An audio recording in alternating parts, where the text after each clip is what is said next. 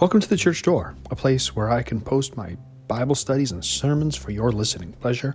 I'm the Reverend Matthew Fenn, pastor of St. Peter's Evangelical Lutheran Church in Stratford, Ontario. Thanks for tuning us in.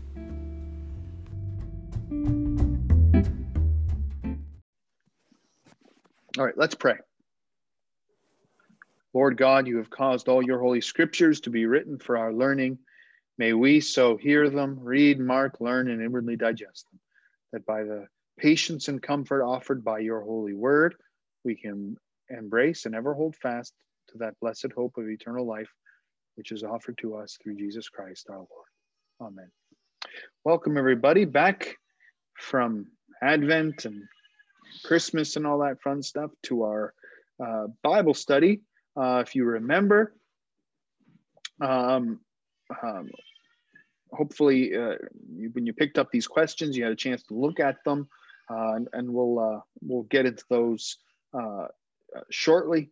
As is our custom now, I'll take, I don't know, maybe 20 minutes or so, 25 minutes, just give you a quick recap of the story, highlight a few things, bring up some historical details, give you a little bit of application.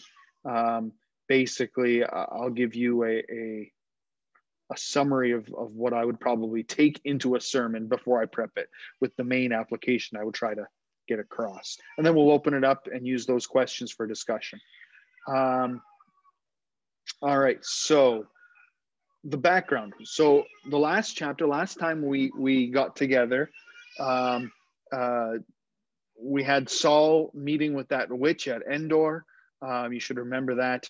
And it was the eve of a great battle with the Philistines. And Saul got a word from the soul or the ghost of Samuel telling him that he was going to die the next day. So now as we pick up in chapter 29, the story's backtracked in order to follow David. And it's backtracked in time. So we're jumping back now before that battle and seeing what happened to David. Because the question of this story is, would David be forced to do what he'd always refused to do up to this point? That is, take up his sword against Saul. So just remembering a little bit about where David finds himself in this time. David has fled from Saul into the wilderness of Judah. There he became an outlaw and gathered around him a substantial following of men who are also outlaws. And he organizes this group into a raiding band. And David and his men, as of chapter 27, have been hired out by the Philistines as mercenaries. So David is serving as a mercenary for the Philistines. They gave David and his men charge of the town called Ziklag, and that's in the south of Israel. And so they put him there in order to protect the Philistine southern border, far from the main cities, and they thought that was a good strategic place for him.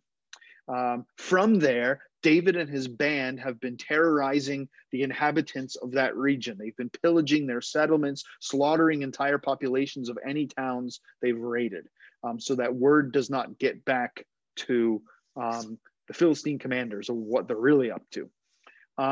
It seems that he only spares his own tribe of Judah. And in fact, as we'll see in this chapter, or in these chapters, he's been sending the spoils of his raids back to certain clan leaders in Judah. So David's greasing the wheels in Judah. And next week you'll see why. You'll see all this come out in the politics of what's going on. So that brings us to our text today, chapter 29. Our text begins with the massing of the entire Philistine army. So this isn't just one or two small divisions. This is the whole army. And so they're gathering at the same place for war that's stated at the very beginning of 1 Samuel, which is in chapter 4, verse 1. It's the same place they're gathering. The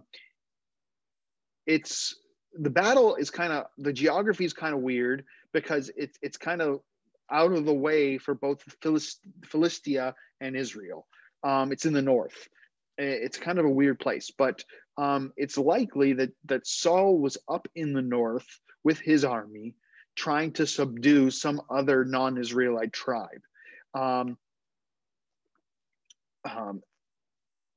So it's likely then that Saul is trying to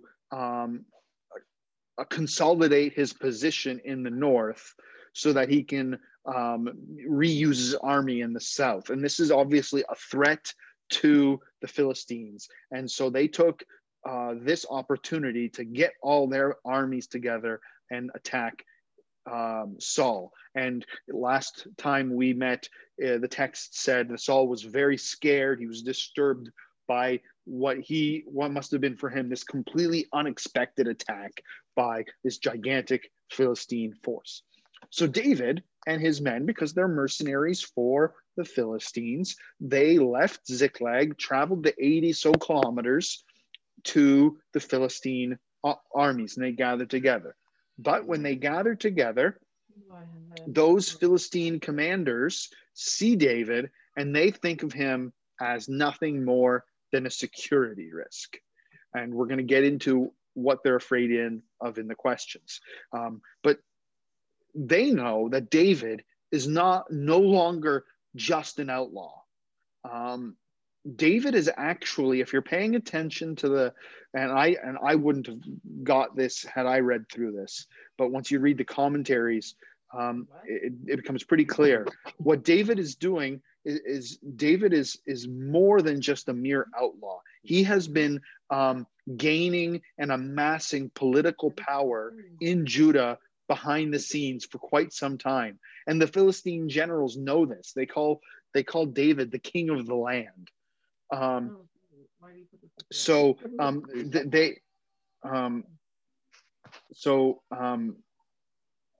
They know that David is up to something, and they don't quite trust him. They're afraid, obviously, that David's going to switch sides in the middle of the battle. That's what they're afraid of. So the Philistine generals want to send David back to Ziklag. Sorry, Pastor, we were admiring your baby there. Oh, yeah. That's okay. Just please mute yourself there, and then we'll open it up for discussion in just a tad. Okay.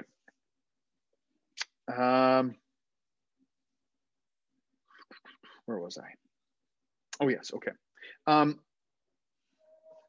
However, Achish is very gullible. He comes to David's defense and says, hey, I've never seen any fault in this guy in the more than year that he's worked for me. Achish has been completely duped by David and his cunning. David has been using a strategy of misinformation concerning these raids he's been launching out of Ziklag. He's been raiding and pillaging Philistine allies, claiming he's attacking cities of Judah. And so that's why he's slaughtering men, women, children, the whole towns, because he doesn't want any of the people reporting back to the Philistines what he's really up to. And he's taking that money and he's giving it to Judea. The Philistine, so David has no problems deceiving Achish. In spite of the positive way that Achish is treating him, David shows that he is a wonderful actor. And in this chapter, you see him with this air of injured innocence in response to the decision of the rulers. Oh, I'm going to serve you. But David's cleverness has actually backfired, because he finds himself in this terrible position where now the army is going out to war and he's going to have to fight against Israel. He's been trapped by his own deceit and cunning and duplicity. David is good at the duplicity and playing the role of the loyal mercenary, but now he's been given a chance to escape from a very impossible situation. I want to point your attention to you catch a sense here of just how masterful David is with his words. Look at 29 verse 8. And he says there, 29 verse 8, David said to Achish, But what have I done? What have you found in your servant from the day I entered into your service until now, that I should not go and fight against the enemies of my Lord the King? My Lord the King. Which king is he referring to? Is he referring to Achish, or is he referring to Saul? That I would not go up against the enemies of my Lord the King. It's a double entendre. He's speaking out of both sides of his mouth. David is fantastic at this. Okay, so David is sent away. Come to chapter 30 now. David and his men trek for 3 days, the 80 miles or so, back to their home. They arrive to find the town is in disaster and devastation. It has been burned to the ground, razed, and their families have been taken captive. And not surprisingly, this was all too much for them. The men don't know at this stage, by the way, that their women and children have been captured but not killed. The guilty party here are the Amalekites. The Amalekites, ironically, are following a less violent policy than David does. David leaves no survivors, but the Amalekites kept everybody they took alive. Maybe we're supposed to ponder on the fact that pagans were more merciful towards in their practices than David is. By the way, the Amalekites should remind you that in chapter 15, they were the ones whom Saul failed to kill. He failed to wipe them out, and that's why they're still pesking around. So if Saul had actually did what he was supposed to,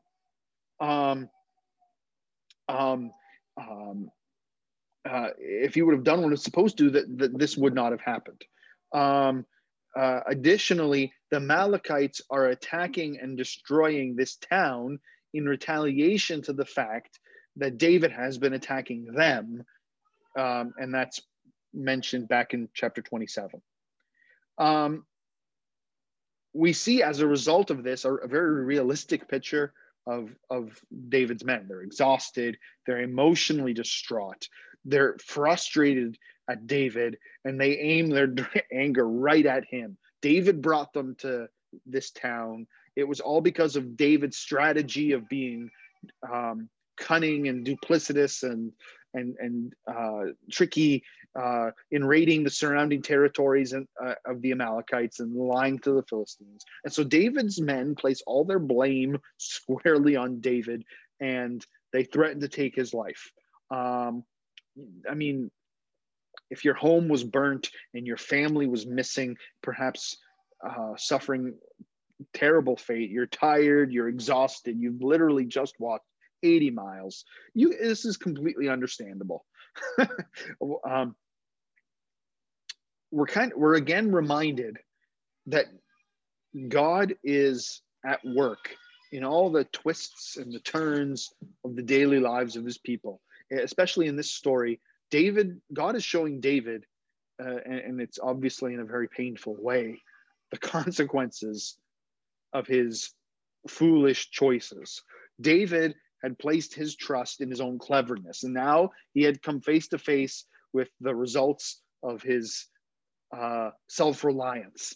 And so at this point, David turns to the Lord for guidance. And David's turning to the Lord in this time of great distress. This is the first time in this whole series of episodes. It's the first time since before chapter 27 that David has actively sought the Lord's help. So David's relationship with God has suffered during this time because he's chosen to go his own way, to trust in his own cleverness. God permitted and allowed this disaster to happen in David's life, but it was only just enough disaster for God's purpose. Since David suddenly realizes that the Lord is trying to get his attention because of through this adversity he's going through himself. So David is kind of like this prodigal son in Luke's gospel. He finally comes to his senses, and there are many points in the Psalms when you read David's Psalms, which reflect this. And they kind of tell you how he must have felt. David is attacked by his enemies, accursed by friends, totally at the end of personal resources. And so he throws his trust in the Lord. This is the defining difference between David and Saul. Saul never takes that next step in coming to the end of his personal resources and having to trust in God. And so David's trust in God, and you see it in the Psalms, comes from his own personal experience of the strength that God gave him in these very desperate situations. And that's a strength that the Lord can give to us too. And we can find encouragement from David's experience when we read the Psalms. So then David turns to the Lord. This, I think, calms down the men. And then he takes the 600 already exhausted men off to fight and track down their families. The place they're going through is barren. It's inhospitable. It's the desert. And so a third of them just can't summon the energy that they need to cross this ravine that they have to go through. And it would involve a hard climb down and an even harder climb back out of the other side of the ravine. So these men stay behind, likely with the supplies that were too cumbersome to take through this ravine, this valley. This is when David shows mercy to a person in need. These 400 men who are pressing on, they come across this young Egyptian. He's in an even worse state than they were. He was one of the Amalekite slaves, and he feels no loyalty towards the Amalekites. And after a good meal, he readily leads them to the location of the Amalekites. The Lord gives David and his men this decisive victory over them. David's rescue mission is remarkably successful, considering he's quite outnumbered. I mean, the text says that 400 men on camels ran away, and David only had attacked with 400 men. So David's guys, his fighting team is very good at what they do. Besides the fact that the Amalekites were unprepared and totally reveling and dancing it up. So David, they get their property back, and they get a whole lot more. Those Amalekites had obviously taken opportunity of the fact that the whole Philistine army was busy elsewhere to start raiding. And so David got a lot of spoil out of this. And he acknowledges that the victory doesn't come from him, it comes from the Lord. That's a big difference between David and Saul. David, there's a little account there of David making sure that the plunder that they took is evenly distributed, so that those who stayed and watched the supplies would get an equal cut with those who went out to fight. David then takes the spoils at the end of chapter 30 and gives them to very specific clan leaders of Judah. And they're all in the region allocated to Caleb. They're the Calebite leaders. Most of the cities are in that southern hill country of Judah, and in the place called the Negev. They're all Calebite cities. Now, this is important as we move forward in the next week, because David's wife, we've already met her, is Ahinoam of Jezreel. She's a Calebite. Nabal, remember Abigail and Nabal. Nabal was an important Calebite chieftain. By marrying Abigail, David has not only inherited all of Nabal's wealth, he's also inherited his social standing and political position in the tribes of Judah. So by David marrying Abigail, he's enhanced his power base. Because of this, it's also expedient for David to marry Ahinoam, who is the daughter of an important community leader within this region. So David is actually expanding his power base and economic growth with these guys, and he's taking all these clan leaders of this specific section, and he's making sure they're well paid for, and any money he gets, he sends their way. So that's that's important to see that David is doing that. He's in essence, he's starting the process of building. He has started the process of building a rival country inside Saul's territory. He started that process already. All right, and then you come into the last chapter of 1 Samuel, chapter 31. There's the account of the battle. Saul and his army against the Philistines, and it was a disaster for the Israelites. The way the story is told is very telling. The Philistines fought, and the Israelites fled. The result is the death of Saul and his 3 sons, Jonathan, Abinadab, and Malchishua. The Israelite army is completely routed, and a whole chunk of Israelite territory becomes occupied by the Philistines. The end result of Saul's long rebellion, now you can see that it's his refusal to repent, his refusal to embrace the responsibilities that God had wanted of a king, has not only led to disaster for himself, it's led to disaster for his family and to the nation that he's ruled. And that's exactly what Samuel warned on the occasion of Saul's inauguration in chapter 12, verse 15. There's the tragedy. Part of the tragedy of Saul's death is that his death brought the death of the godly and faithful Jonathan. You see Saul committing suicide, which is it's a desperate act by a deeply troubled guy, and we've seen how his mental state isn't the best. Saul's not a pious role model for us to follow. I mean, life is a gift from God, and the commandment clearly prohibits taking your own life. This is one of the few examples of suicide in the Bible.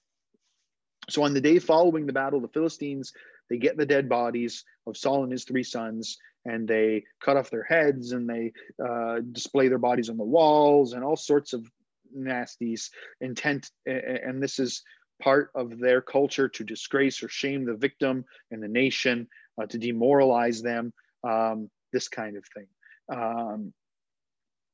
In the end, they're spreading, the inhabitants of this town called Jabesh Gilead, they mount a rescue, and they get the bodies and they bury them. They rescue Saul's bodies, and I think the reason why they did that is a question, so I'll leave that.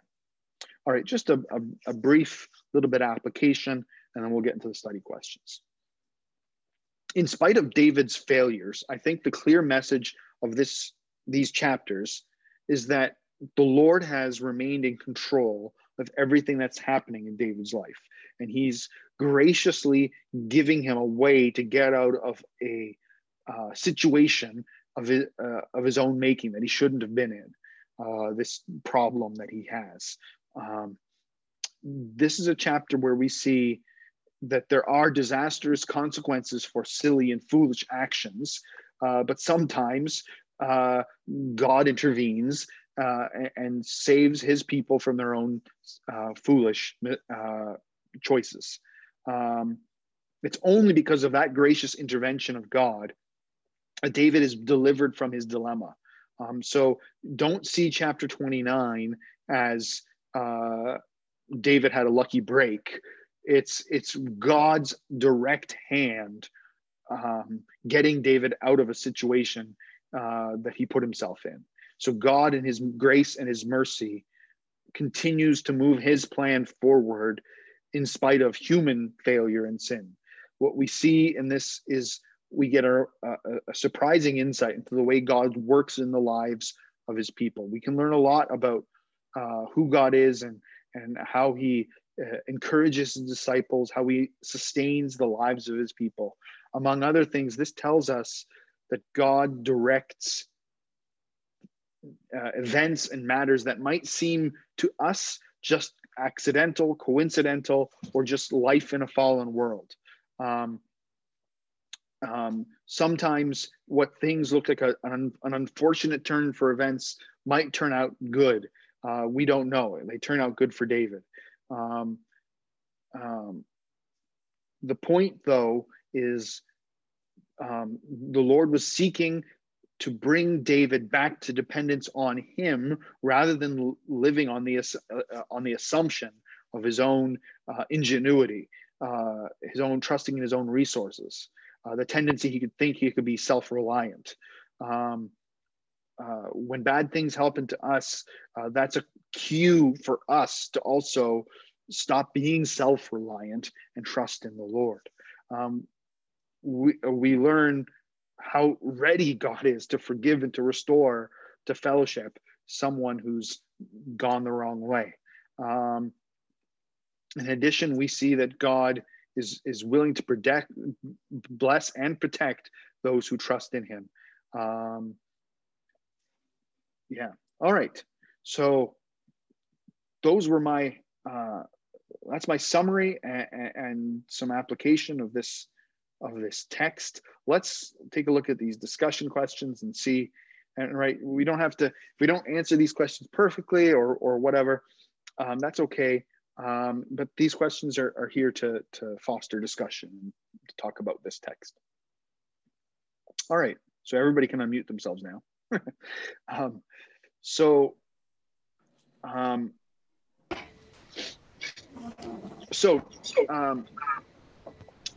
Number one, summarize the events of the military developments in these chapters. Why was David not allowed to accompany the Philistines in their war against Israel? Let's start there.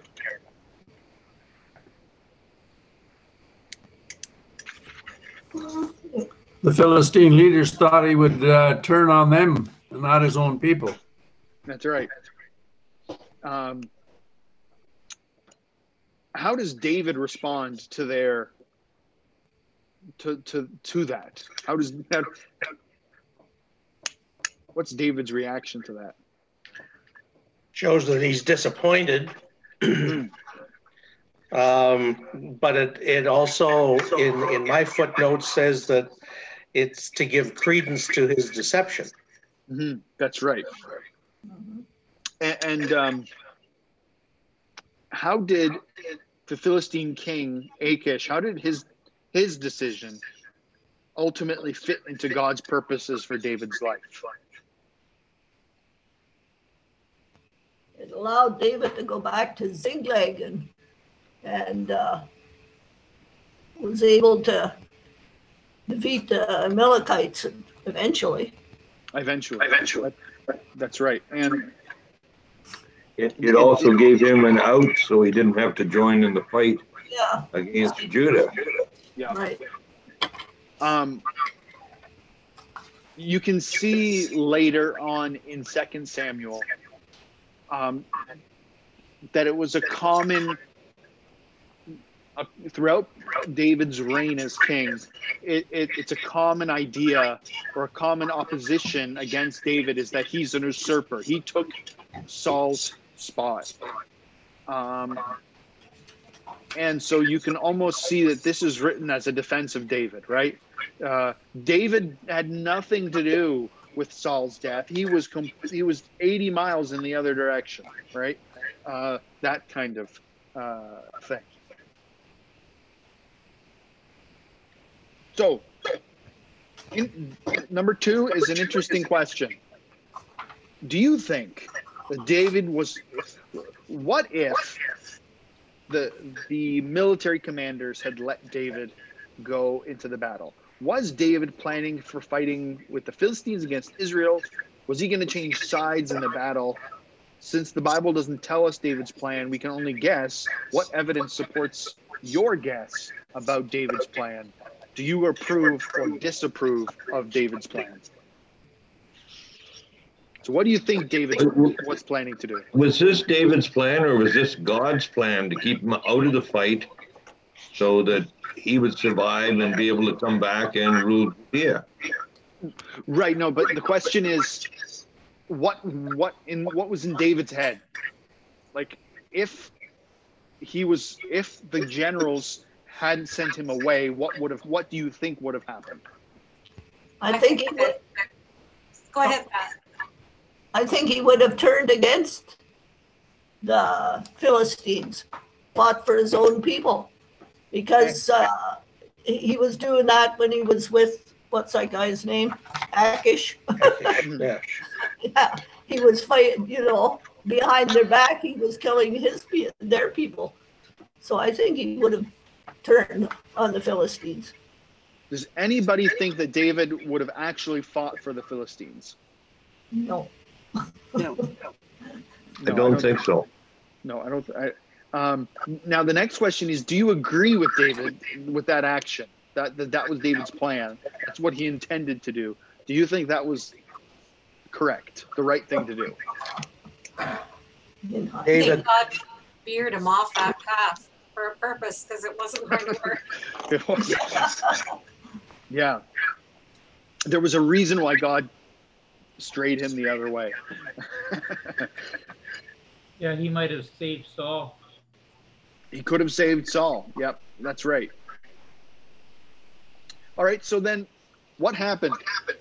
What happened next with David, his men, and his wife? What happened to their families and their possessions? their city was destroyed and they were taken as hostages. Mm-hmm. And what do you think would have happened if they had stayed away longer to fight alongside the Philistines or against them? They may have lost everything, including their wives and children. That's right.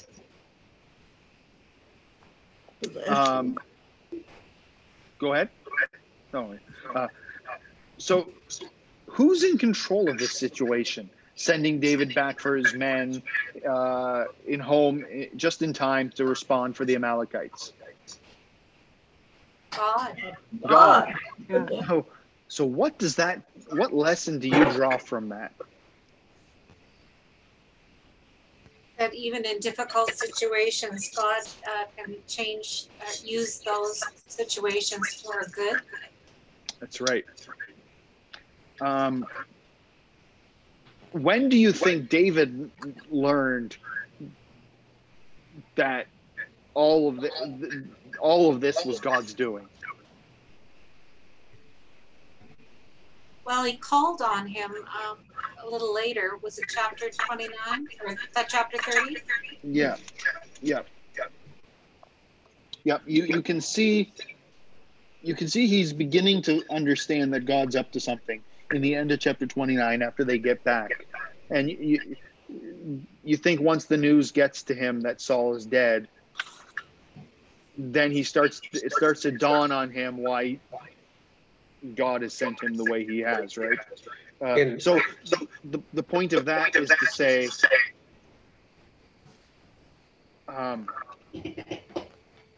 that sometimes it's only after the events are done that we can see what God's hand in things. How many of you can? In verse 4 of chapter 30, so David and his men wept aloud until they had no strength left to weep. That would have been his awakening, yeah, or his bottoming out, or whatever you want to call it. Yeah, that's likely a good point. All right.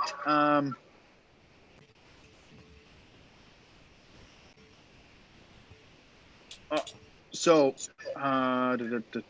yes, next one. Question 4. On returning home to find his city burned and his family kidnapped. That's not even a full sentence. Oh. What is the significance of David's response to the crisis of chapter 30, verse 6? What's David's response? Let's start that. All's on God. He calls on God. Absolutely. And how does he further respond in the next 2 verses after that? He strengthened himself in the Lord. Right? And he asks for what? Guidance.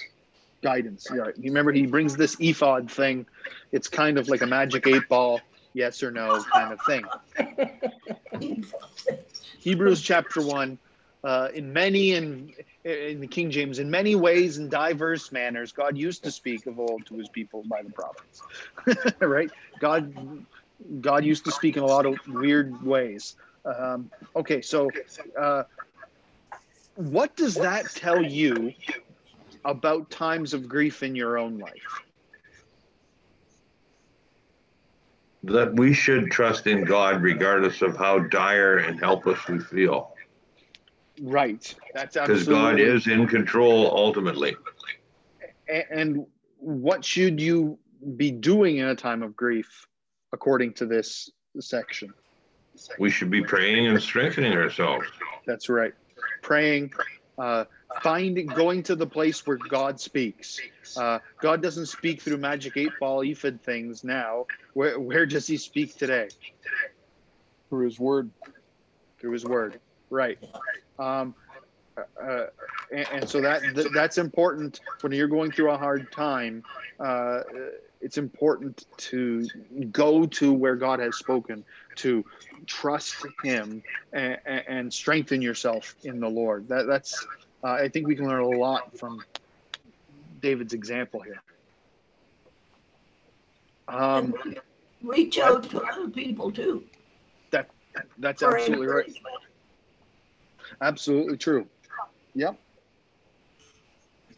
Yeah, absolutely. Okay, question 5. While pursuing the Amalekites, what act of mercy does David perform?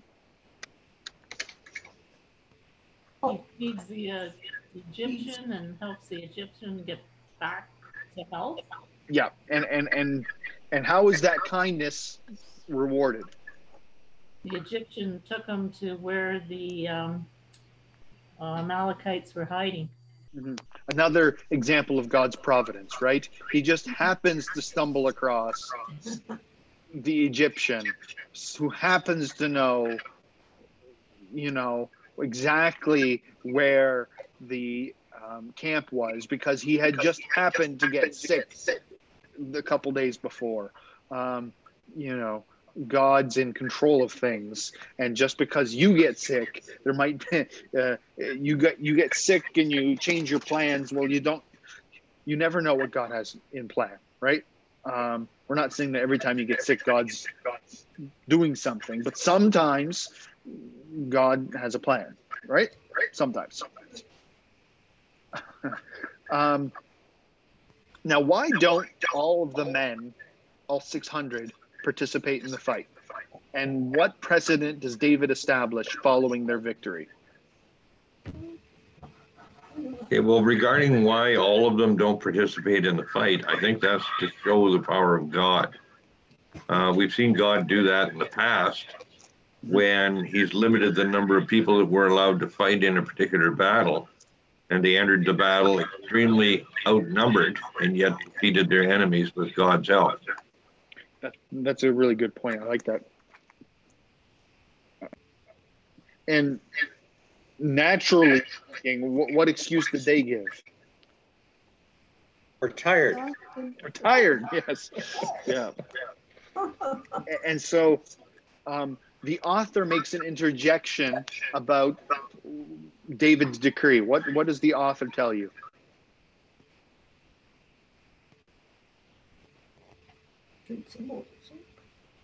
Everybody shares equally in the spoils. Everybody shares equally in the spoils, and that David made it a decree, and it became the law of the land until the writing of this book, right? That shows you that David is concerned about the community, right? The entire group. What else might that tell you about the kind of leader David is? Fair. Fair. So, would you think that this was a wise or a foolish choice on David's part? Very wise.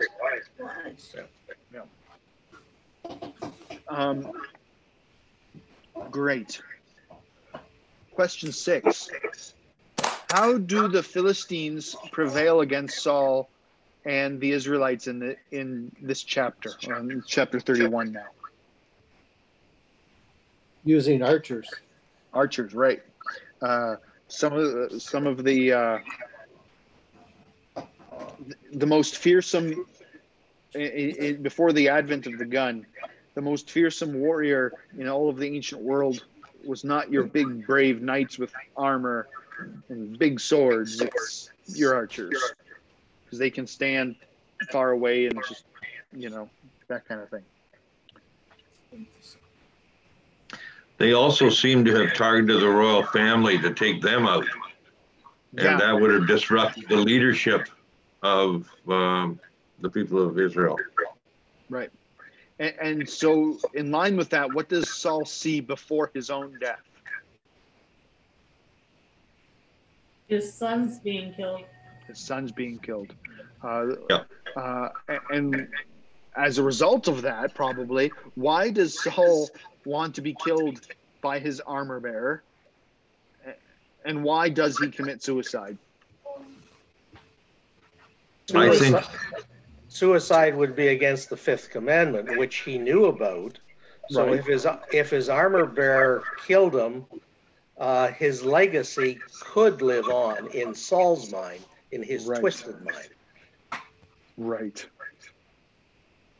But I think the motivation was that he was, again, thinking only about himself and was fearful about what his enemies would do to him if they caught him alive. That's right. Yep. And this is a modern application here, does God approve of suicide under any circumstances? No. Not even assisted suicide, because that's what he's asking his armor bearer to do, right? So what do you tell people who have kids that suffer from depression that commit suicide? Good question. I think there's a difference here. There's no real signs that Saul's depressed, is there? But he wasn't sane either. He wasn't sane. That's right, he wasn't sane. He was injured.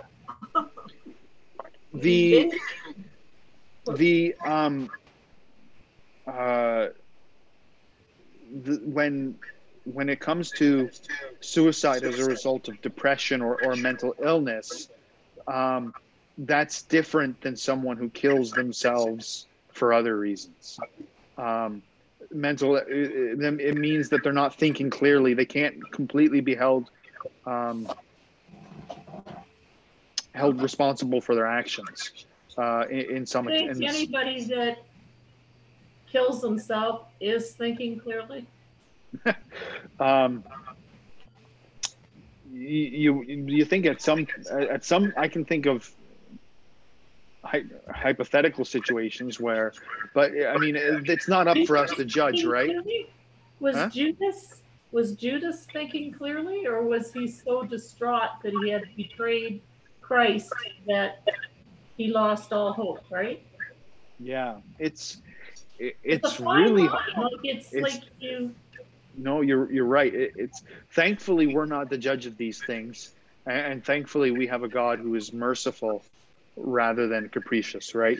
We have a God who will do what's right, and we have a God who knows us and knows our weakness and knows us down to the core, right?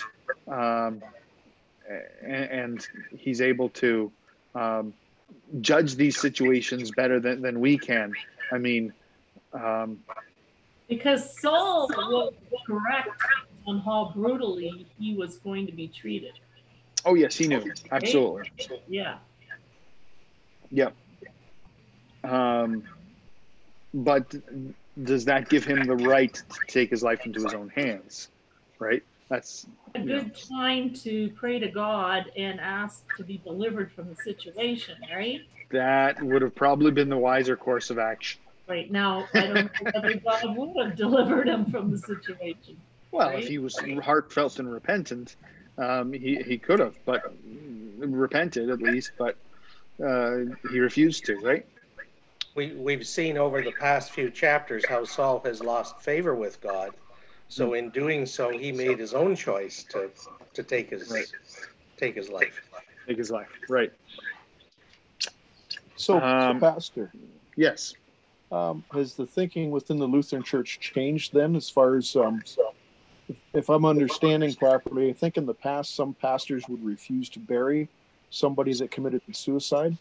Yeah, you're right, Steve. Good point. Question.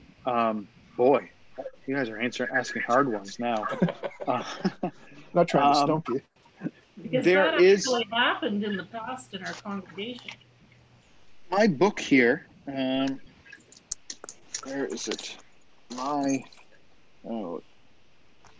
Here it is. My pastoral care companion. The little thing I bring around to sick visits, and I do it, this kind of thing. It's got whole sections here for funerals. It's got whole sections here for suicide. So we can do funerals for suicides because the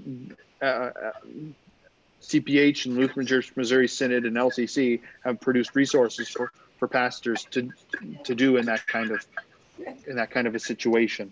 268. I want to see if there's anything in here that is maybe helpful to us. A former friend of ours committed suicide. He was just a young fellow. And our pastor had a wonderful service for him. And that was in Lutheran Church. So here's... You don't want to, it's an opportunity for you to preach to the living. Right. And explain the word of God. Just a thought. Yeah. Here's the little blurb. It says right as the intro underneath suicide. It says suicide challenges the pastor to speak evangelically without offering false hope. Boy, that's hard. Suicide is a sin for which Christ died. In the face of things we cannot understand, the pastor will direct survivors to the sure promises of God in Christ Jesus, encouraging them to walk by faith and not by sight. And it's got psalms and prayers and hymns and such to be used in those kinds of situations.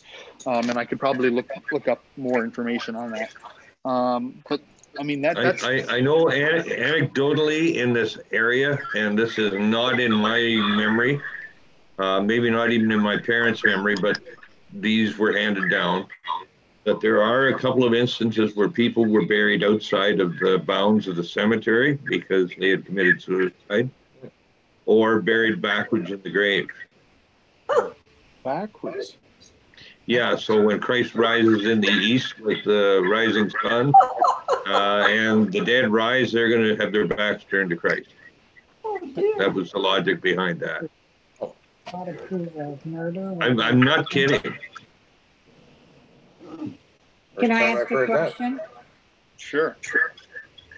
So your question, does God approve of suicide under these circumstances? Well, does God approve of murder during wartime then?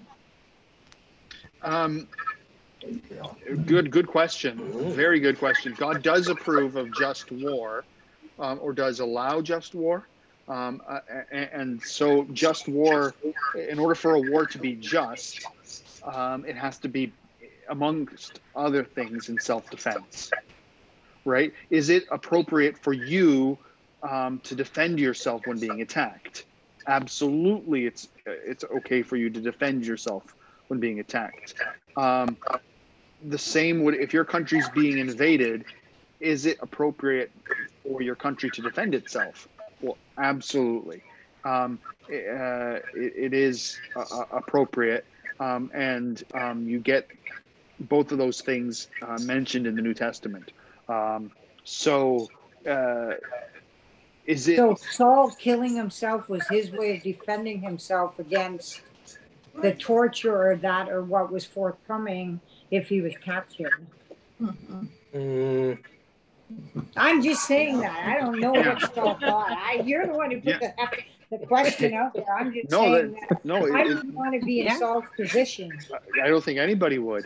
So I guess that's my whole question. And he didn't. And he also, let's give Saul just a tad bit more credit. He says that he doesn't want disgrace to fall on Israel, right? Right. So he is thinking about his country. He is thinking about.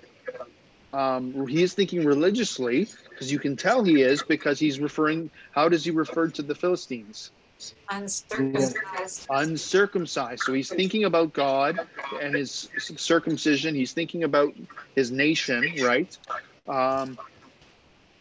And so he has some thought other than himself. But his response is to kill himself because he doesn't see any other way out of the situation. Yeah, complicated. So going back to the comment about war, it was all right for David to pillage the villages of the Philistines, kind of behind their back, and send the plunder to the tribe of Judah? But is that war, or is that David being David? David. Right? He's still killing. It's also looking at the aspect of war. When God brought the people out of Egypt into the promised land, there were quite a few instances where God commanded his people to wipe out whole societies. Yes. Yep. Well, the Amalekites. But that's different than what we're not commanded. Like Right. there's different types of wars. That's what I'm saying. Yeah, that's right. Yeah, This absolutely. isn't commanded by. No, and remember, David's attacking the national enemies of Israel, part of those groups whom God has told Israel already in His Word to wipe out, because they do terrible things like sacrifice their children to Baal and all sorts of nasty things, and God's had enough of them. God have just had some like really severe weather and wiped them out themselves without having to. No, because it's also a test for God. Says that it's a test for the people of Israel to see if they're going to listen to Him or not. And when they fail to listen to Him, He says, "Well, then you're never going to get rid of these guys, and they're going to be a thorn in your backside the whole time you're in this nation because you are failing to listen to me." And that's in Judges. Okay. And the great flood, God did send weather to wipe out all of the bad people. That's right. And He said He'd never do that again, at least by water. Yep. All right. Question 7. So although already dead, Saul is decapitated by the Philistines. 2 other figures are decapitated in 1 Samuel, and that's in 5:5 and 17:51. 5:4 and 17:51. Do you think this is just a coincidence? If it's not a coincidence, what do you think is the significance of this? What do these 3 figures have in common? They live by the sword and they die by the sword. Yes. That's true.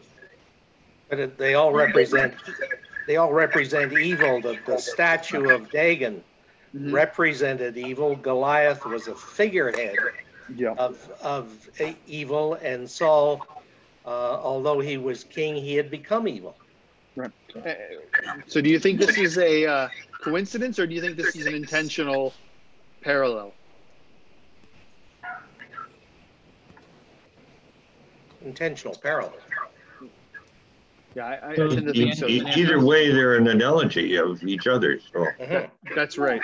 And so it's saying that Saul has become no better than the Philistines. Right? He's an enemy of God's people because he's failing to repent and to do what God has asked him. All right, time is Yeah, fleeting. I made a note here that it's symbolic of the fact that no one can avoid God's punishment if it is indeed their due. Yep. So how do, question 8, we kind of dealt with, we already dealt with how they treat his body. What group of people brave, what group of people reverses that action? Why did they do it? And what does this act say about them? So who did it? Who rescues Saul's body? The men of Jabesh Gilead. Jabesh Gilead. Why'd they do it? Saul had come to their defense when they were being attacked by the Amorites. And what does that say about them? Say about them? Yeah. They were merciful. Yeah. They wanted to do good by the one who did good to them, right? The loyal, respectful, forgiving, respected authority. Yep. Yeah, they respected his authority. Absolutely. Tells you a lot about them. So from the time, and again, there was an analogy there between the mutilated oxen that were used to instill fear and the mutilated Saul and his sons as well. Yeah. So question 9, from the time of David's anointing to the death of Saul and David's rise to Israel's throne, 15 years have passed. All this time, God kept David on hold, as it were, while God waited and worked to bring Saul to repentance. What do you think this says about God's grace in your own life? God is slow to anger and abundant in grace. Right. He is patient with us. He's patient with us. Absolutely. Yeah, but ultimately we must still repent. Absolutely, and that's the warning of Saul, right? We have to take God's word seriously, and when we're confronted with it, we shouldn't get angry. We should repent, and yeah, absolutely. That's right. And the other thing it tells us is God's grace is there for us, even if we think God is put us on hold, right? Just our plan. God's plans aren't our plans. Those two don't always line up. All right. What do you think? What would you select as the key verse, key passage in these 3 chapters? 30:23. Yes, that's what I had too. 30 what? 23. Yeah, that's one we had too. Yep. I had 30:24. Yeah. You've been studying too much, Mark. Maybe. Yep, that's a good one. Yep, absolutely. The other one I had thought of was the one with the last part of verse 6. But David strengthened himself in the Lord. Right. Yeah. That was also a thought of mine. Are there any questions in your mind raised by these chapters that are still lingering? Any thoughts? Oh, was Samson's suicide in Judges a good thing then? He prayed before he killed himself. That is a good question. Boy, oh boy. That is a good one. Because God gave him the ability to kill himself. God works in weird ways. You don't always understand. But also, was that not him sacrificing himself to kill the enemies by knocking down the temple? That's true too. Yep. Yeah. So there's a little bit of Christology in there. There is, because it says there are more who were saved by more died in his death than in his life, and the opposite is true of Jesus. More were saved by his death than they were in his life. They're a mirror image of each other. Yeah. Anyway, good. Are we going on to 2 Samuel? Absolutely. I sent the questions out yesterday. Oh, yeah. okay. Yeah, Well, because the story picks right up. Then we wouldn't have to worry about Saul committing suicide. Why do you mean? Well, I read ahead. Oh. Yes. Yes. That's the very. You're studying too much. That is the very first study question. Yeah.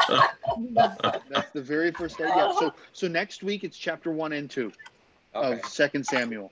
The story of David ends at the end of 2 Samuel. And then at the end of that, we can decide whether or not we want to stop there or move on to 1 Kings or do something else. Pastor, yes, you okay for one more question? Absolutely. Going back to what Wendy had mentioned about assisted suicide, that certainly is becoming quite a, don't know if I'd say a common thing today, but more and more common, more and more acceptable. Mm-hmm. How do you respond when people say, well, you know, we do that for animals? You know, I mean, we can sit here and we can say that we don't believe God wants us to commit suicide, and I agree with that for sure. Right. But how do you tell others that you know, especially if they're going through a lot of suffering?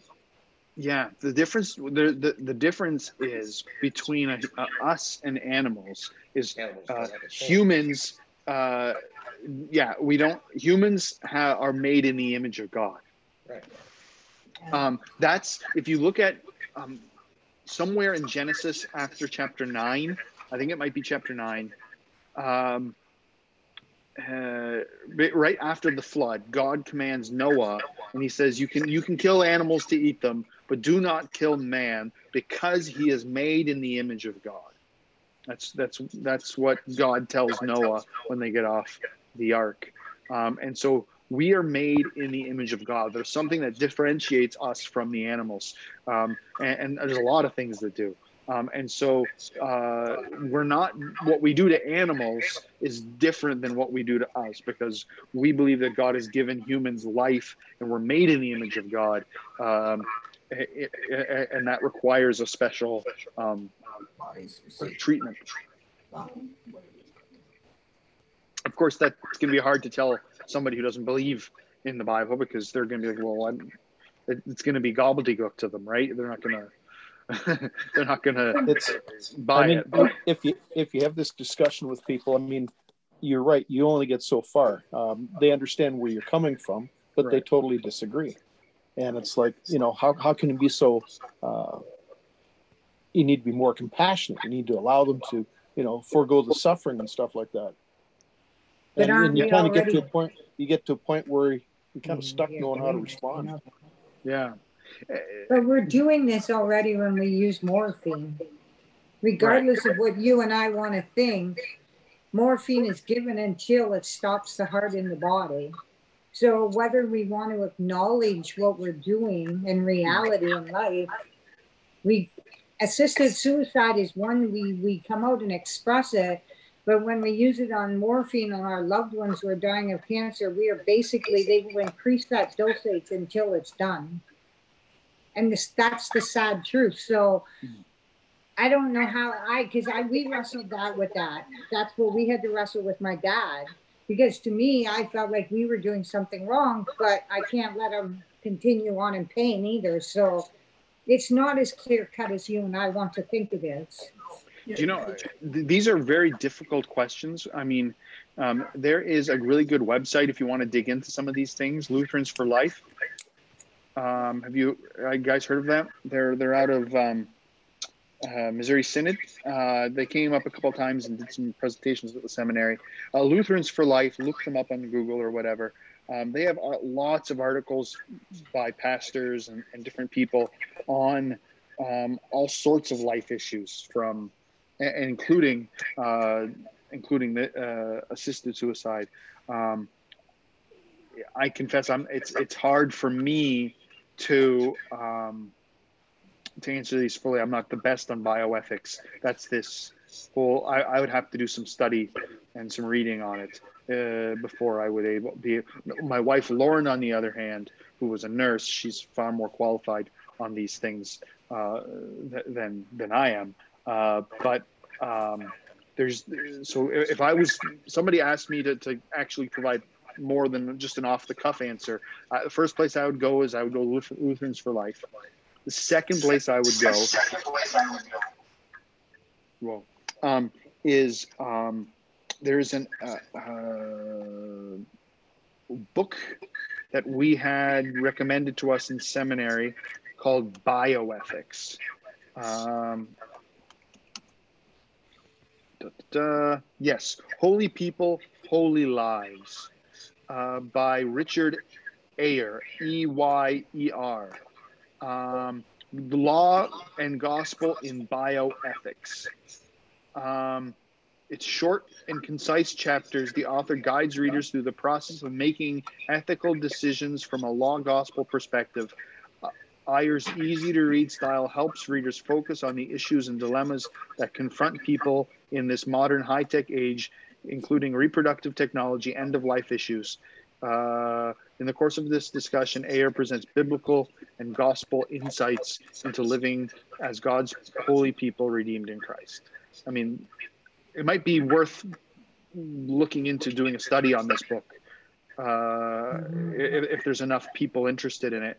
But that's the book that was recommended to me in seminary, and I'd heartily recommend that to any of you if you're interested in this. And if we want to do a study in that this summer, I like doing topical things in the summer.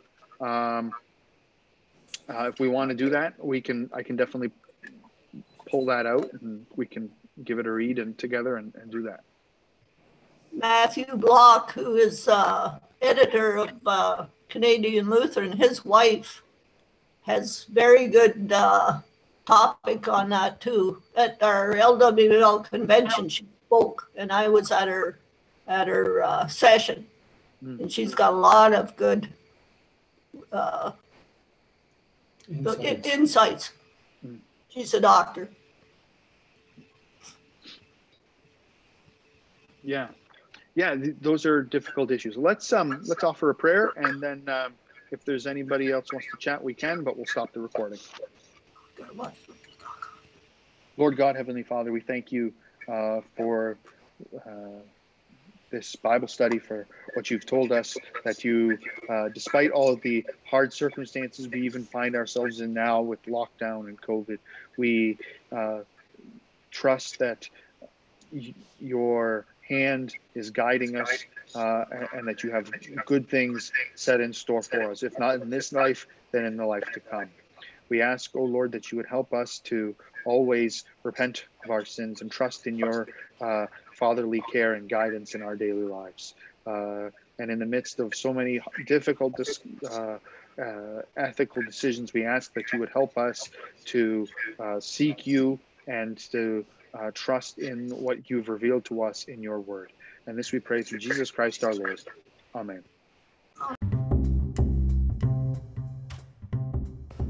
You've been listening to The Church Door. Thanks again for tuning in. If you have any comments, questions, or feedback, you can reach me, Pastor Matthew Fenn, at revfenn, REVFENN, at iCloud.com. Look forward to having you with us again next time.